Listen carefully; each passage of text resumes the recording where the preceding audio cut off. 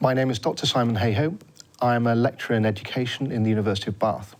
My research is based around visual culture and visual impairment, and particularly access and inclusion to technologies, art education, and museums and other cultural heritage sites.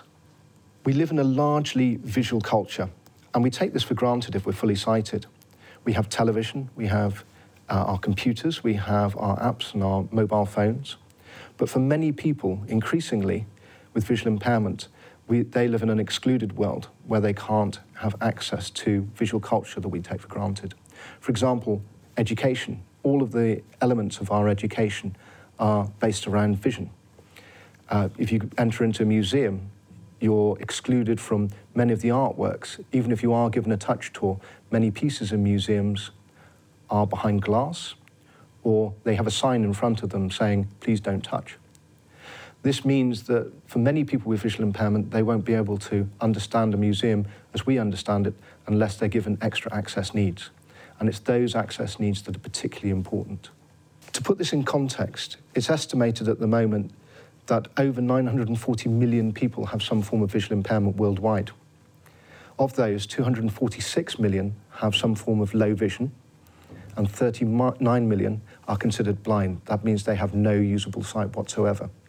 To put it in context, 940 million is greater than the population of Europe or America. 246 million is greater than the population of parts of Western Europe, and 39 million is over half the population of the United Kingdom.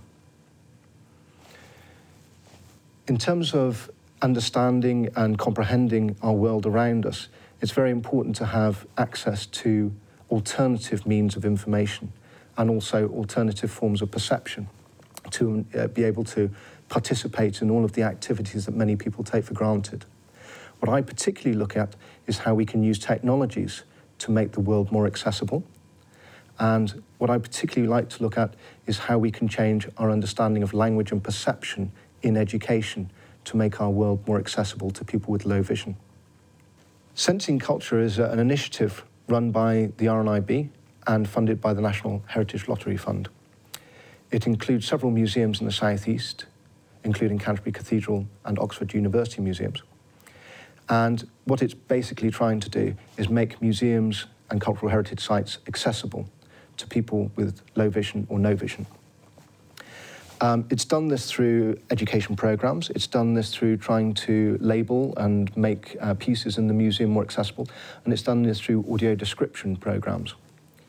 What we're doing at the moment with Bath University and Royal National Institute for the Blind is trying to form a community of practice of people working in this field who would like to produce extra access and information and inclusive elements to their museums and cultural heritage sites throughout the country and perhaps internationally as well. Between the 26th and 27th of March, we're holding our first symposium, which is going to be at the University of Bath.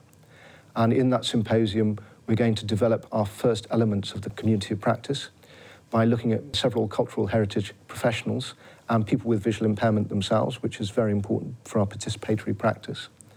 And we're trying to develop a website where we can share our ideas and swap what goes right and what goes wrong in our cultural heritage sites.